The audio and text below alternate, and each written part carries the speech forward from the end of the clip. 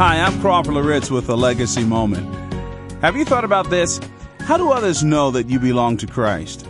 A lot of fraternities and secret societies have ways in which they can communicate to each other that they are part of the group. A secret handshake, tattoos, even brands.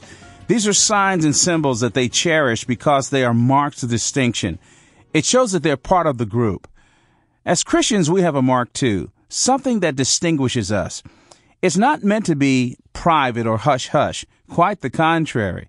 God has given us a mark and commanded us to make it public, make it loud. Listen to Jesus' declaration in John chapter 13, verses 34 and 35. A new commandment I give to you, that you love one another, just as I have loved you. You also are to love one another. By this, all people will know that you are my disciples, if you have love for one another. You see, it's not your bumper sticker or your what would Jesus do paraphernalia that distinguishes you from the world. No, it's the more difficult thing.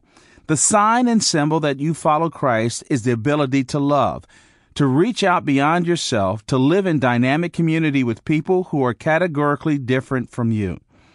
If you think about it, Jesus calls us to do the impossible.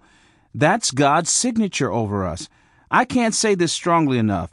The world will know that we're different and distinct because of the supernatural ability given to us by God to love one another. Well, here's what I want you to remember today. Our ability to love one another and to live in community with each other, to get along with joy in our hearts, is a powerful testimony to a watching world that we belong to Jesus.